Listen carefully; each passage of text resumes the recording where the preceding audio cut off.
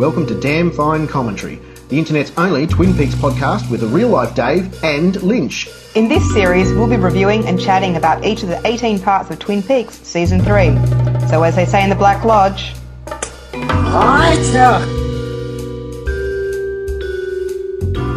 Here we are again. Hi, I'm Phil Willis. I'm Nav Prasad. And I'm Steve Lynch.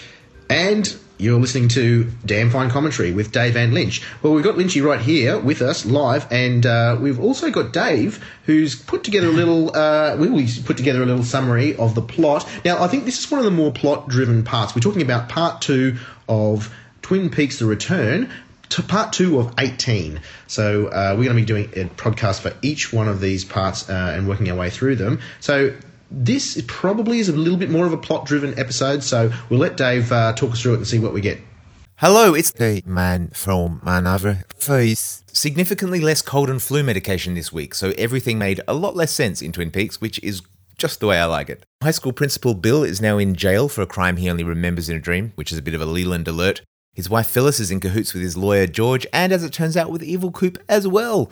Evil Coop then shoots Phyllis with George's gun, and as Bill moans and maniacally paws at his head in prison, an oily black ghost resembling one of the woodsmen from the Black Lodge sits in a neighbouring cell and fades away, floats off into the air. Gum-and-Bozier all round. My skin is still crawling thinking about that. Meanwhile, in Vegas, a guy called Mr. Todd tells Roger, the cabin boy as I'm calling him, that she has the job, whoever she is, and that Mr. Todd's boss makes him do things. Who knows what that means? I do, because I've seen episode 5. Is it the past or is it the future? Back in Buckhorn, Daria and Ray are still with Evil Coop and a guy called Jack in a diner. Ray's been getting some information Bad Coop needs, no wants, from Bill's secretary. You know, Bill, the guy in the prison. Hawk gets another call from Margaret, the log lady. He's out in the woods and looking for the red room, and he sort of finds it. Meanwhile, in the waiting room, our Coop is hanging out with one-armed Mike. Venus and Jupiter are back in alignment, which means Cooper can go out of the red room. Hooray! Backwards, Laura then pulls her face off, proving that she's literally filled with secrets. She kisses him and is blown away by the wind, screaming, and we're back with Mike, proving that time and narrative plotting are in fact an illusion. Coop sees a white horse and meets the arm, who's now grown into a squished up little brain on a stick. Geez, Michael J. Anderson, you make one dodgy Twitter post. Well, you make a lot of dodgy Twitter posts. Meanwhile, Daria plots with Ray on the phone in her underwear. Was to say Daria's in her underwear, not Ray. They were going to go kill Bad Coop for someone for $500,000, but Bad Coop cottons on and kills her instead, horribly, but not before showing her what he really wants. It's a picture of an ant head, maybe? Or could it be the Owl Cave ring? Ray knows something that Bad Coop needs, geographical locations from Bill's secretary, so he calls someone with a weird device that may not be Philip Jeffries, which is to say, Bad Coop calls someone who may or may not be Philip Jeffries, not that Philip Jeffries is a weird device. Whoever it is, they say they plan to be with Bob again. They know Bad Coop met with Major Briggs. Coop downloads something to his phone about Yankton Federal Prison. We'll learn more about that in episode 5 for sure. Oh, and it turns out he's also working with yet another lady, Chantal, who is also working with her husband Hutch. I'm sensing a theme. Back with Coop and the Brain Tree, the arm sends Coop away because it's time to pull Bad Coop back in and they can't both be in the lodge. Backward, Leland tells him to find Laura. Cooper gets sucked into space and ends up in that black box thing in New York moments before Sam and Tracy were killed in episode 1, but then he keeps on moving through space. And we're back in Twin Peaks. Sarah Palmer watches a violent nature documentary while over at the Roadhouse, the chromatics play to all our old friends who have grown up, like Shelley, her friends, and James, who, let's face it, has never been cool. And that's the end of part 2. There we go. Sorted. It's all explained now. Exactly, it all makes sense. Exactly. It's what completely this clear. I think Yes. our job is done. We can go now. Yes. I love that even with a plot-driven episode like this, there's still so much mystery and so much speculation and so much crazy, weird stuff that where do we even begin? So, yeah. Yeah, and not only where each of the plot lines are going to go, but how are they going to tie up? Like, how are these things going to get us back to Twin Peaks? Is Cooper going to set foot in Twin Peaks? Obviously, everyone hopes he does, but at the moment, there's no crossover between the Twin Peaks. I was going to say it's called Twin Peaks. It's called Return to Twin Peaks or Twin Peaks: A Return, but it's not doing what it says on the tin just yet. Not just yet. Yeah, we'll get there. So we've spent a lot of time in Buckhorn. We're in Buckhorn, South Dakota, and we particularly, I guess, we should, sort of unpack some of the Phyllis and Bill Hastings, who's this high school principal who's basically been arrested for the murder of Ruth Davenport, or at least Ruth, the top half of it. Maybe the other guy. Totally innocent. Who knows what happened? Yeah, it had nothing to do with the bottom half. Just had a random head here. Yeah. It was totally fine when I cut it off. Yeah, that's right. Played by Matthew Lillard, who I'm sure he's had a very long and distinguished career, but I haven't seen him since Scream. So I'm seeing not only the young characters of Twin Peaks being 25 years older, but I'm getting a whole bonus chapter of young actors from Scream being 25 years older. Oh, yeah, absolutely. There you go. See, I've got young kids, so all I can see him is Scooby-Doo. He's Shaggy from Scooby-Doo. Zoinks! Like I totally cut her head off, dude. Sorry, Scoob. Oh, yes. Look, I tell you what, this even though you've got like a comic actor, although I guess he's played comic roles and he's also played, Matthew Lillard, he's played serious roles as well. We go into dark territory, not just with the murder, but finally we've had our first F-bomb of the series. Somebody said, fuck. And I'm so pleased to not say that it was a woman. Yes. Striking a blow.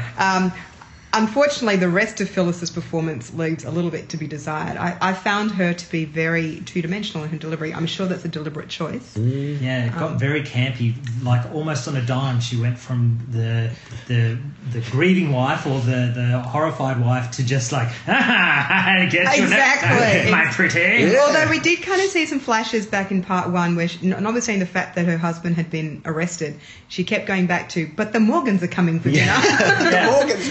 Oh, dear. Again, that Lynch thing of just showing the darkness under the suburban family. Well, I think we plumb new depths here with this character. If you get arrested, your partner could well be like, but we're going to have the Morgans over. And then in the next breath they're saying, you're going to be in jail for a really long time. And your cellmate is going to be a charcoal coloured in spirit. But we do see some more conventional suburban themes.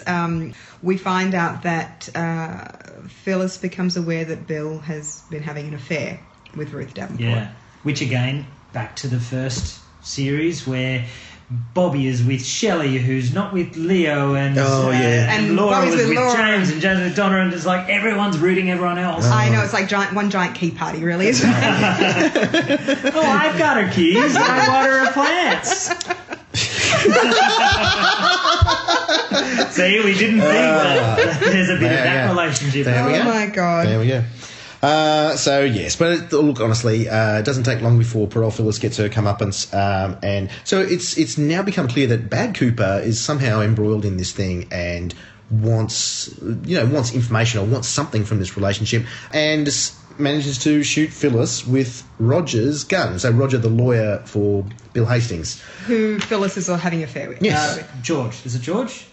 It's George. You're right. It's George. So yes, already Bad Cooper is already putting things in motion in Buckhorn. Clearly putting Buckhorn at the centre of this epicenter of stuff. Again, not in Twin Peaks. So. A new mystery, and says something that, can we read anything more into it? Well, like almost everything in the show, we can read more, whether it's true or not. But you follow human nature perfectly. Yeah. Does that indicate that she's not human? That she's part of she's obviously a pawn of his. Exactly. What is she? Yeah. Or maybe it's just a reinforcement that Bad Cooper himself is not human. He's just using the humans and predicting that, of course, this is what humans do. I can play them like that. Yeah, possibly. Yeah. But I also think that this scene with Bill in the prison cell is... you get a sense that there is definitely more bubbling under the surface with the appearance of Bill. I think you like to call him Charcoal Man. I call him Charcoal Man. Oh. I saw that and I was like, what the fuck is that?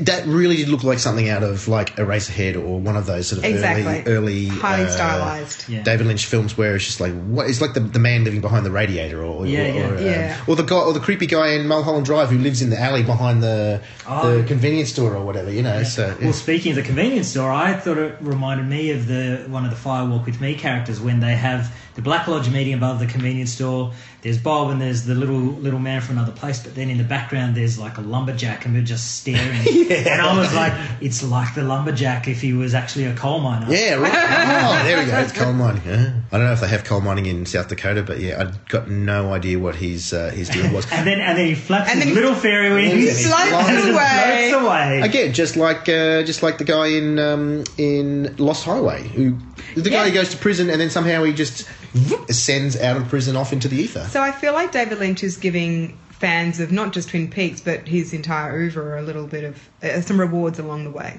We go then to our next sort of major location, I guess. So we got Twin Peaks, Buckhorn, Las Vegas, and New York. So we're back in Las Vegas for the. Is this the first time we see Vegas? This is the first time we see Vegas, yeah. And I don't know how I felt about that because again, I'm looking for Twin Peaks, and now we're going anywhere but Twin Peaks. But we have it's the shortest of scenes. And I really didn't know what to make of it other than there is more to come. Yeah. So I do love that actor, though. I think he's so creepy. Yeah. What's he been in? I remember him as the lip reading photographer in Veep. Okay. Yeah. I don't know if you guys have seen that. But he was also in Mulholland Drive. Yeah. He was in the cafe that has the creature around there. So yeah, clearly one of his stock kind of actors that he falls back on. And David Lynch does that so much. I mean, we see so many of the recurring actors all the time. He's got his little favourites.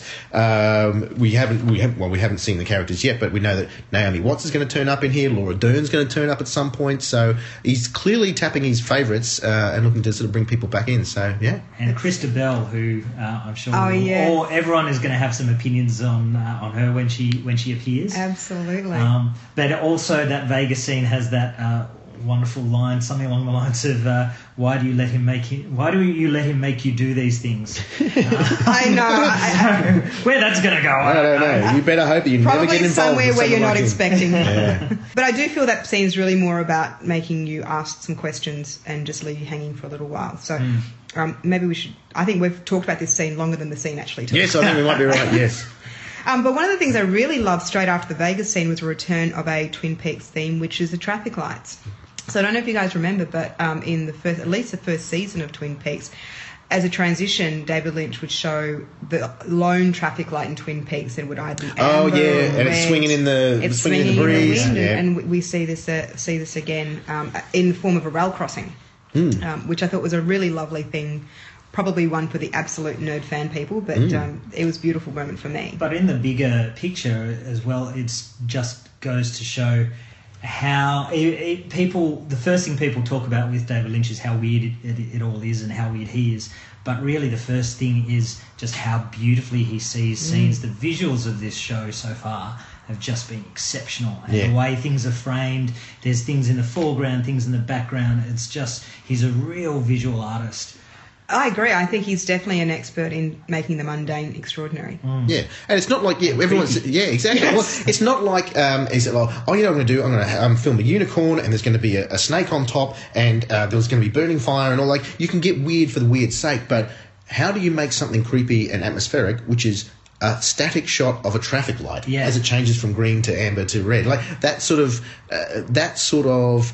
visual mastery and the pacing, and we can talk more about the pacing sort of as we sort of progress through some of these episodes, where he was really willing to take his time and just let us linger and try to soak up this atmosphere. And I think one of the things he does is he pauses on a particular scene for just that slightly uncomfortably long period. Yeah, well, too long. A lovely story from the filming of season 2 of Twin Peaks. That very first scene with the old waiter, the bellhop, when he's getting shot. Yes, I've heard about you, and the thumbs up. Thumbs up guy. Apparently, the people on the crew saw this guy do the role, and they're like, "Oh my god, it's just so slow." He's this poor old 80-year-old actor who I assume is not in the. He's not in the return? New series. I don't know if he's made the cut. But they were like, he's just so slow, and Lynch is like, cut, and they're like, oh, thank God. And Lynch is like, so could you slow that down? So yeah, he's got that. Don't race your lines, take your time. Take your time. But yeah, you're right. It's like pacing. He has his own rules there, and like you said, Nav, making the mundane beautiful or creepy. He's the only guy that makes a ceiling fan make you shit yourself. I know.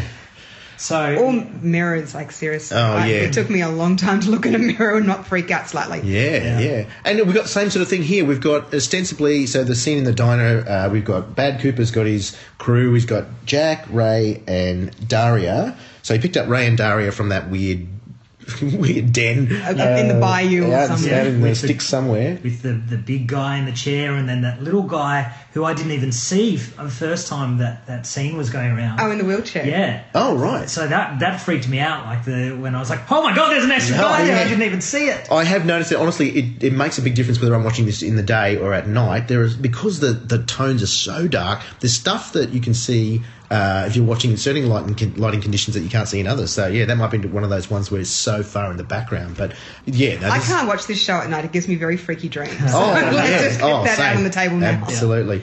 Now they talk. Oh, this is one of my favourite Bad Cooper scenes where he says, like, I'm going to get that information you need, and then Cooper just says, like, I don't need anything, Ray. Yeah. I want. Just genius. Yeah, but also again giving the lie to that idea of some of the fanboys on the internet that the Bill Hastings, the principal, that's just a one-off thing, because he's saying your contact was it Hastings' Secretary, I think, yeah. So there's coordinates, so we don't know what that has got in store for us, but it's going to be something big. And then I think we move on into, and we're doing this episode scene by scene just because it is so plot driven. Back to my two favourite characters so far, and it's Hawk and Margaret Lanneman, the log lady. Again, another scene, a flashlight in the woods at night, just beautifully shot. And again, we'd said last week it was obviously Catherine Coulson's last work before she sadly passed away, and she says these beautiful words: the stars turn and the time presents itself. And she says she wishes she could be out walking with Hawk, but she can't. But she tells him to stop by because she has coffee and cake or pie waiting for him. Yeah. It's just beautiful. Yeah, and the way that she's, obviously it's a mixture of her own acting talent, but also the physical weakness that she had at the time, because she sounds on the verge of tears with every single line, and it's just devastating to hear that. Exactly. And it's really interesting. I don't know about you guys, your emotional reactions to this show. Obviously there's an intellectual and an aesthetic reaction, but I very rarely have had an emotional reaction to scenes so far. This is probably these two scenes in the last two parts with the log lady and Hawk are the ones where I've had an emotional reaction. Yeah, there's the tragedy of the fact that we know that the character is dying, and this is probably the last time maybe one of the last times we see the character. But then also that the actor themselves they're in the twilight of their lives. They're no longer with us. They're on their last legs as well. So, and it's not the only one. We know it won't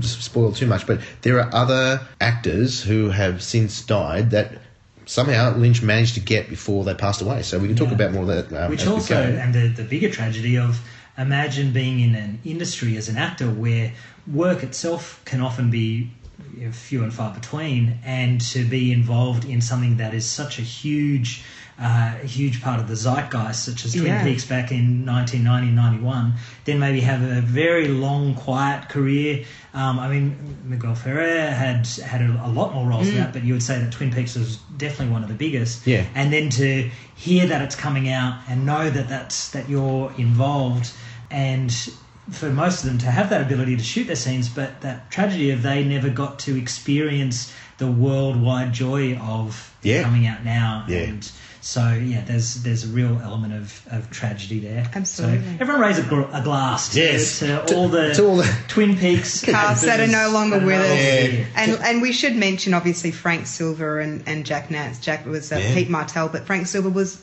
the set dresser who was discovered and became Bob. And in fact, this part is actually dedicated to him.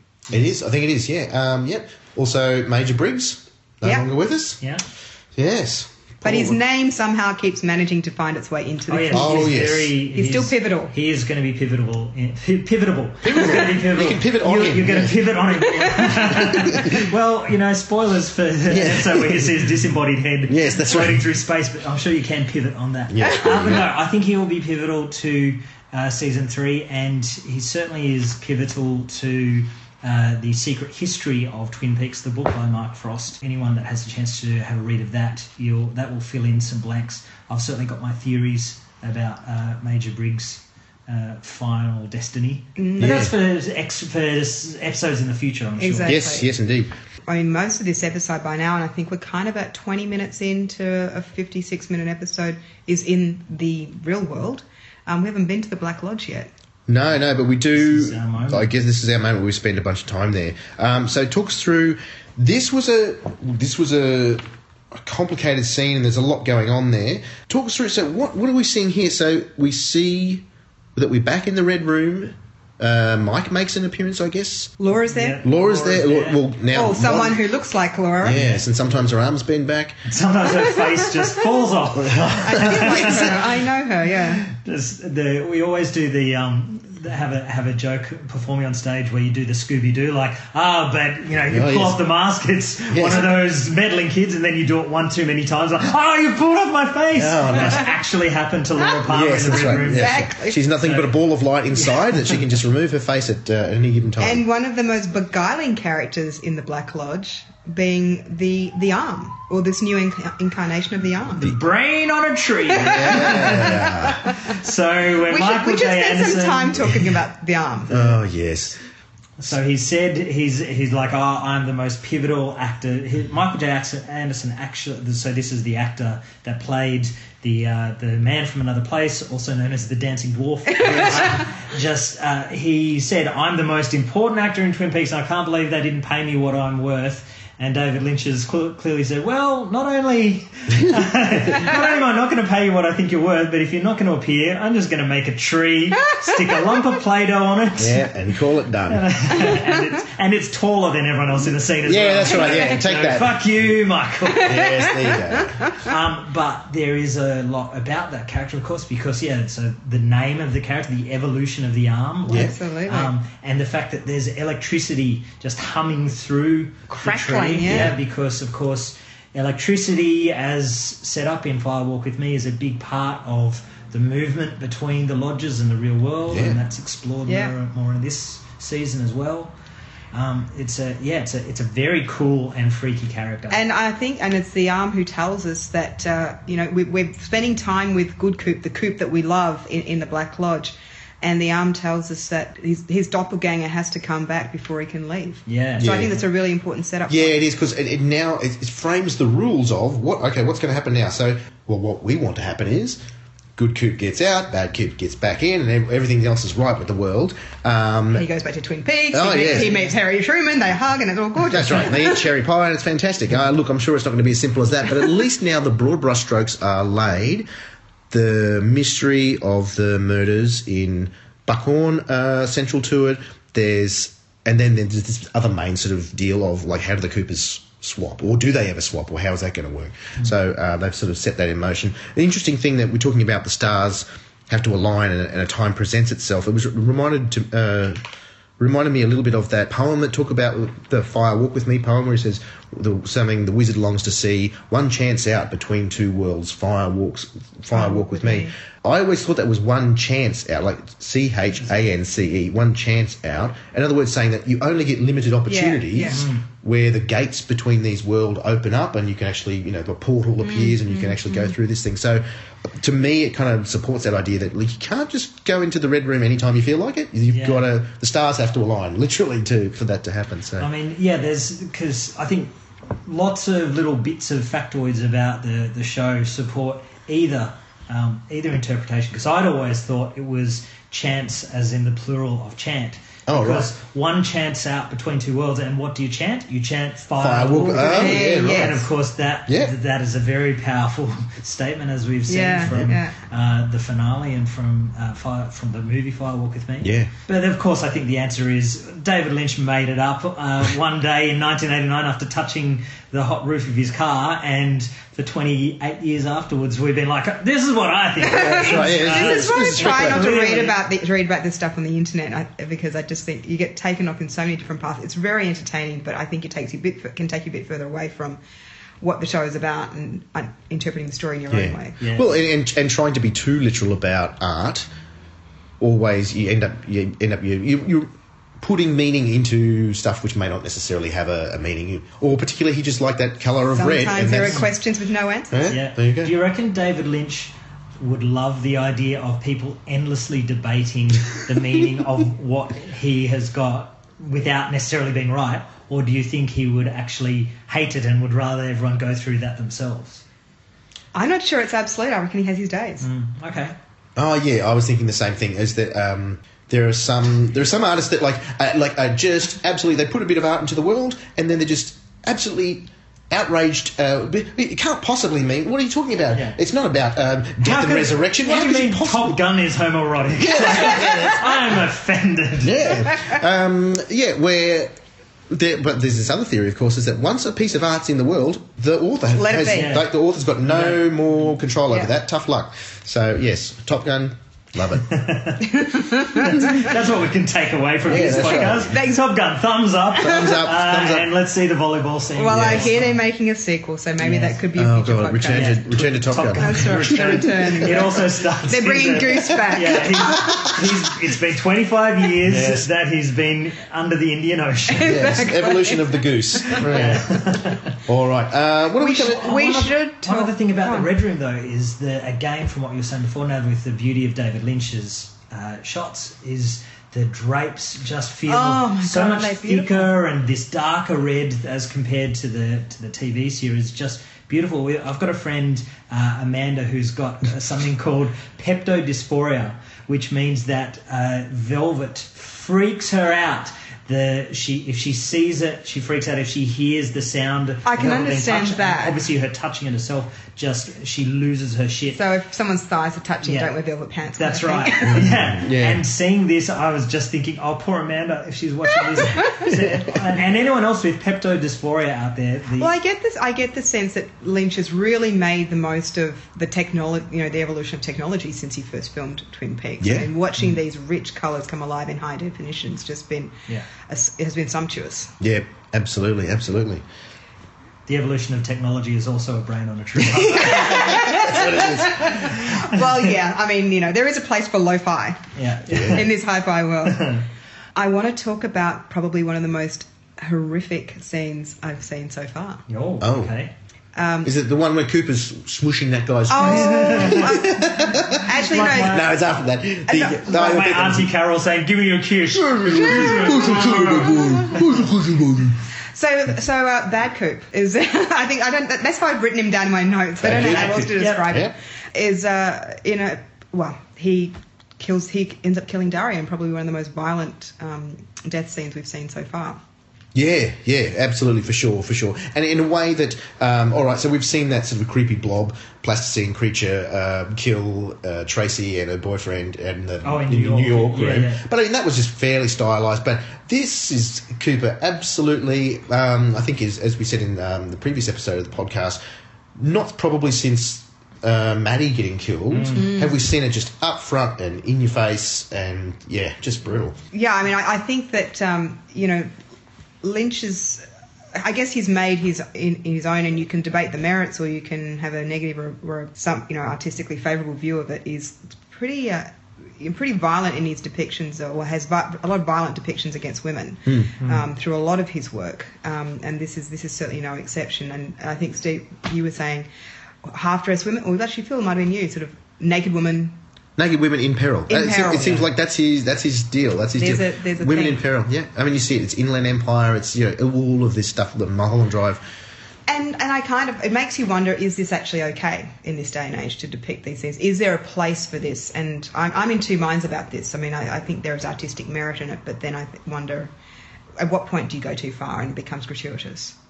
Yeah. It is one of those things. I thought this about the original Twin Peaks series as well. Is that we're talking about particularly made quite clear in Twin Peaks: Fire Walk with Me, the movie, is that we're talking about a prolonged history of incest, family abuse, rape, torture and murder. And most of Twin Peaks, we're talking about Laura Palmer's backstory, is that, she was a bad girl, she was on cocaine, she was on drugs, don't you know, she was working at One Eye Jack's as a call girl. Somehow that, all of this information is somehow, you're not saying that it was Laura's fault, but, she was wild. What else did you expect was going to happen? Yeah. And then in the opposite direction, Leela Palmer gets away with a get-out-of-jail-free card because he says, it wasn't me, it was Bob. No, it was just the devil made me do it. So a lot of that rewatching in preparation for this stuff, rewatching Twin Peaks, the original series, made me really uncomfortable knowing what we know now about slut shaming and rape culture and all that kind of stuff. I found it very, interesting to try and integrate that with what Lynch is trying to say and what he's trying to get away with, I guess. Yeah, and this again could be the fanboy in me that just can't think critically and just accepts whatever is given. But I sort of felt like, rather than it being, say, slut-shaming in the original series, like, oh, she's a bad girl and of course this would happen, you say, well, actually, no, she's not doing drugs and working as a call girl, and that's why she gets murdered.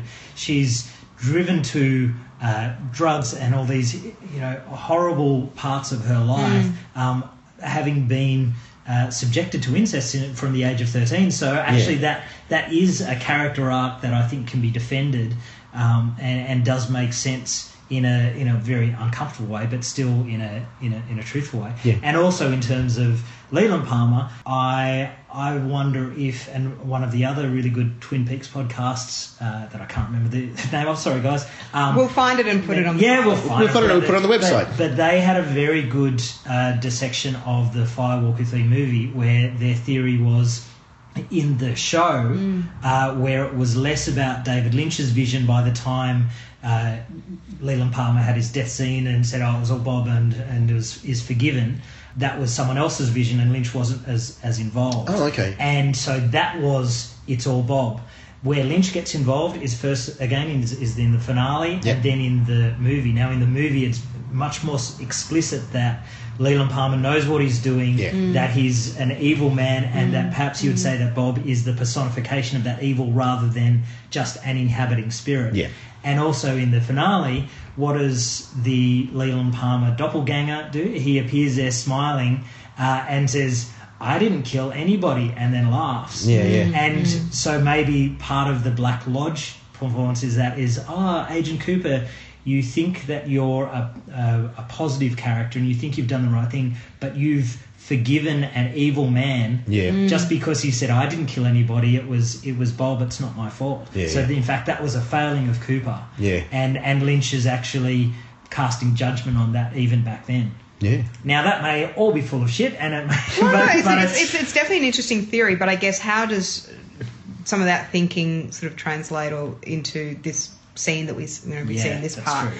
And a lot of this is artistic choice, and who knows what's right and what's wrong, and who knows how much is too much. I think it's a very individual thing. But, does she have to be in her lingerie?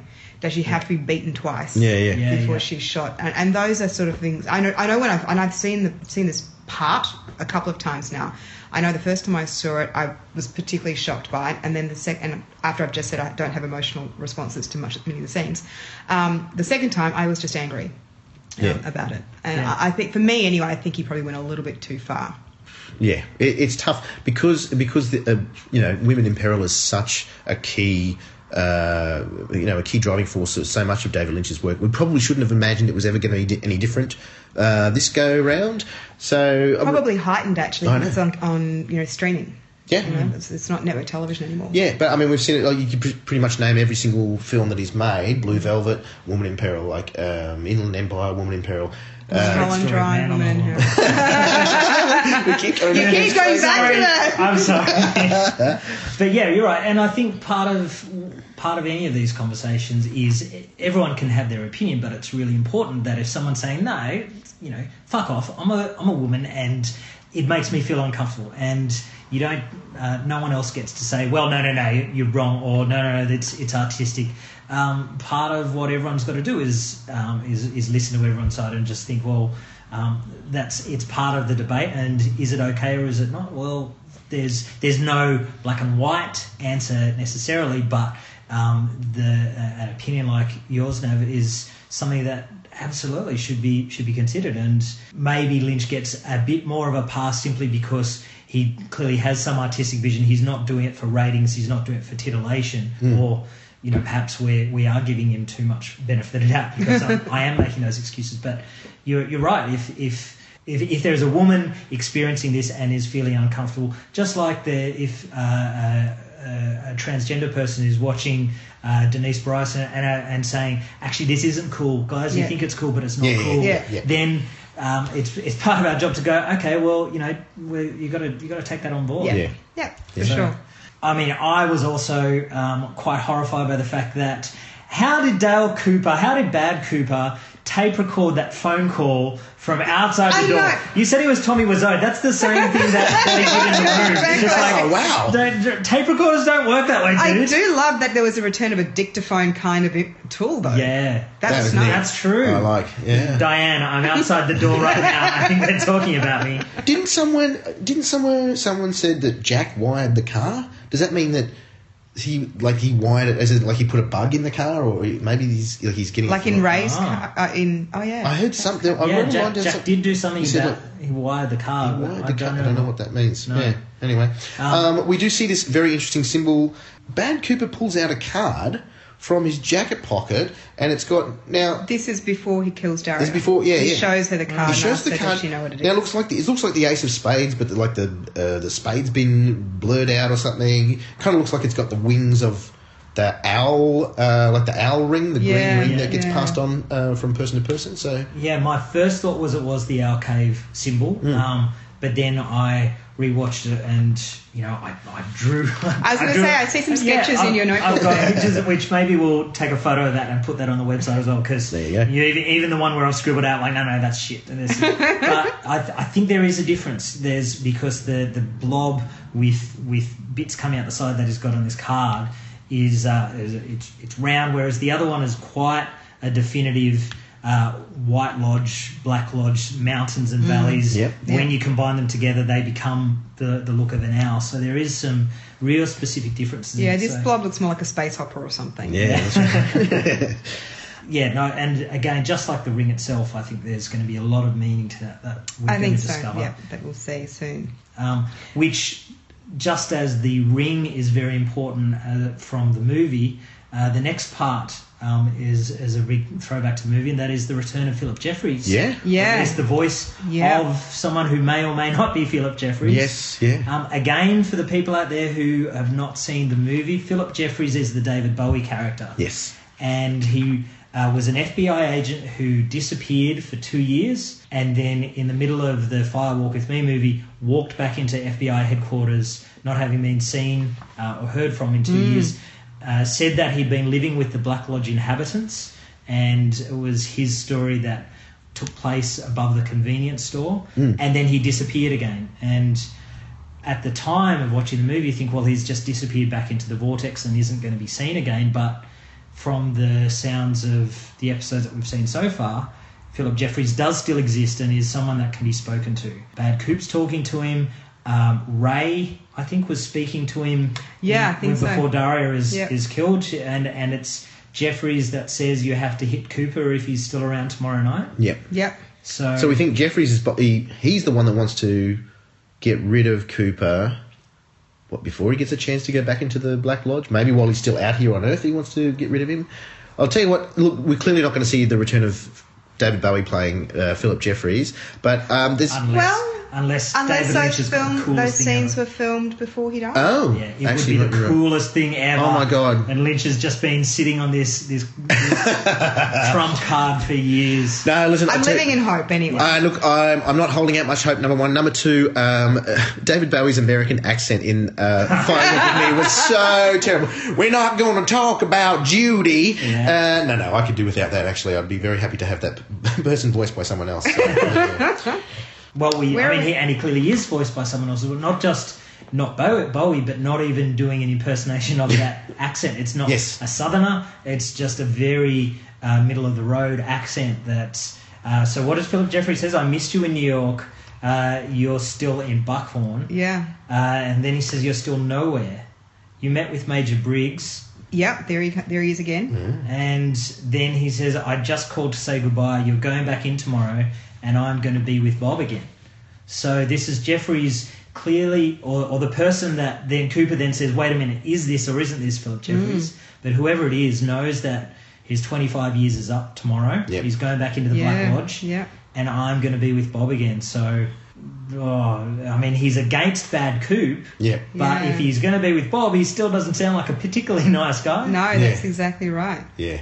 How do we transition from this to... I've said, now that we're back in... We go back to the Red Room, and we've got the freaky tree brain We thing going do. on. We got to... The freaky tree thing says 253, time and time again, Bob. And then Cooper falls through the floor. Now, No, wait, we said Leland Palmer No, first. we see exactly. Oh, we saw sorry. Leland. I'm He getting says, find Laura. oh, Leland Palmer has not aged. Ray Ray Wise. Wise was amazing. yeah. Yeah.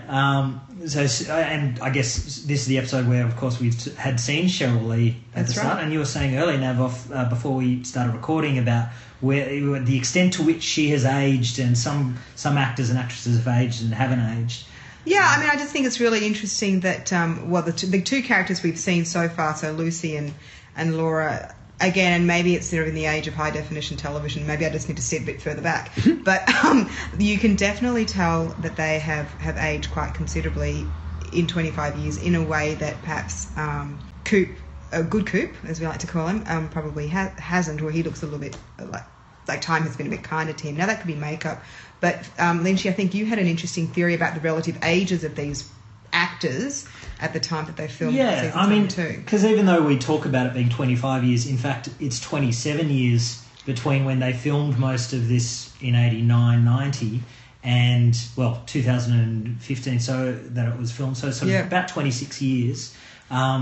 I assume Cheryl Lee would have been maybe about 23, 24. Probably, so yeah. the difference between being 23 and 50, I think most people will agree, is a pretty massive one. Whereas someone like Ray Wise, who probably would have been 40 odd, I know a lot of people who look similar at 65 to what they did at 40. Yeah. So yeah, I mean, I think she's still she's beautiful, she's stunning. Yeah. And the poise in which she holds herself as well, like I thought it was still a fantastic performance, and the freakiness of her blinks. I know those. Just the way that she did. I mean, obviously it's still part of the filming it backwards thing, but it freaked me out when I was 13 watching it, and it's freaking me out all over again. Yeah. And presumably, I know we're sort of jumping backwards and forwards like that we do in the Red Room. Presumably, she's going over to whisper to Cooper the name of her killer, like she did the first come around, maybe. Well, I think that's Or another whisper. or another whisper. There's going to be something. Maybe. A whisper and a pash. That's what. Yeah. Now, where did the kiss come from? The kiss wasn't in the first time. Yes. we saw Yes, that. it was. Was it? yes. Oh, yes. Yeah. Really? Yeah. Yeah. Wow. The only difference was that kiss was Had tongue. young Laura. Young Laura kissing made up to look old Dale Cooper. That's right. that's right. Whereas Okay. now it's Older old Cheryl Laura. Lee Yeah. Yes. kissing Older old Old Cooper. Cooper. Not made up. But not made up, Yeah. and the absence or appearance of tongue, I don't know. Oh, right. It's the evolution of the tongue. Yeah. That's, I go like this. Yeah, it's stuck up in the tree somewhere. So where are we up to? Actually, we're back to Coop's had this bad Coop has killed Daria, and he gets another accomplice to deal with the evidence. Jennifer Jason Lee. Another cameo. Wow, I did not spot that at all. And a little bit of risque scripting. Do you guys remember? No. Well, so Coop, clearly in the throes of just having killed, really has got the horn, but he runs his hand up Jennifer Jason Lee's Yes. Oh, gosh. character's leg and says, "Aren't you wet?" Oh yeah, Which that's always my go-to line. Always, can't go wrong. Yes. Who needs foreplay when you've got that line like that? Again, the beauty of being able to broadcast on streaming rather than network television. That's Yeah. right. Knock yourself out. Obviously, Bad Cooper's been hanging out at Jackson's on George. Knows all the moves. That's a very Sydney reference for our listeners. And probably quite defamatory, actually. There you go. But so yes, we had the Jennifer Jason Lee's Chantal, then back to the Red Room, and then this is the after that was what you'd reference last episode of our podcast now, which was Sarah Palmer. Yes. The return of Sarah Palmer. Oh, yeah. And I mean, you were speaking before about just how incredibly strange and beautiful that shot was, and how visceral. disquieting. Yeah, absolutely. Also, I think it really encapsulated just this huge loneliness of the Sarah Palmer character. Something I don't know if you guys have seen. There's the Complete Mysteries Blu-ray of Twin Peaks has got some additional scenes where David Lynch shot an interview that he had with the three actors, Ray Wise, Leland Palmer, Grace Zabriskie, Yep. Yes, Sarah yep. Palmer, That's it. and Cheryl Lee as Laura Palmer. but then also interviewed them in character. Oh, and they start improvising and riffing on talking in character, which is weird because two of them are actually dead. But so David Lynch, as David Lynch, is now not talking to the actors. He's talking to the characters. And it was... Oh, it was just heartbreaking. Yeah, it was, because you know that, well, Laura Palmer and Leland Palmer have got this very mysterious, and we say, I can't really say where we are. But then to hear what Sarah Palmer's life has been, I'm all emotional about a fictitious character. But it's clear that someone who's experienced this double tragedy, has just spent the next 25 years of her life just floating through life, having no idea what to do next. Clearly, still drinking. I think there's one of the shots that we've seen from the teaser we haven't seen yet is her just walking through the aisle of a bottle shop. Yeah. And it's just like this very, very lonely existence. Which is probably one of the few shots of Sarah Palmer that we see outside of her house. Yes, actually. That's true. Yeah. And knowing, of course, that there was an element of mental illness or instability with her character anyway, even before Laura had died. Yeah, or at the very least, a sort of a certain sensitivity to a heightened sensitivity to the what was going on around. That's probably a better way of putting it. She saw Bob, right? I mean, that first scene where he's hiding behind Laura's bed, freaked me out. And clearly have had a history of being medicated either by her husband, Leland. We shouldn't laugh about that, but yes. No, that's right. Or medicating herself and seeing visions and all that kind of stuff. Like, she's clearly on this wheel of substance abuse and all that sort of stuff. One of the things I did want to make mention of is, so we're seeing these predators, and I think they're lions eating a wildebeest or something like that, and it's really, really quite visceral what's going on there. It did remind me a little bit, again, sort of coming back to this idea that the spirits or the inhabitants of the lodge seem to feed off the pain and suffering of other people. That somehow human beings are not the top of the food pyramid. Apparently, the denizens of the lodge are. And we're just seeing it writ large that, you know what, in order for some creatures to survive, they have to inflict pain and suffering on other people or other entities, other beings. And I just feel like that we think we're on top of this pyramid, but the denizens of the lodge.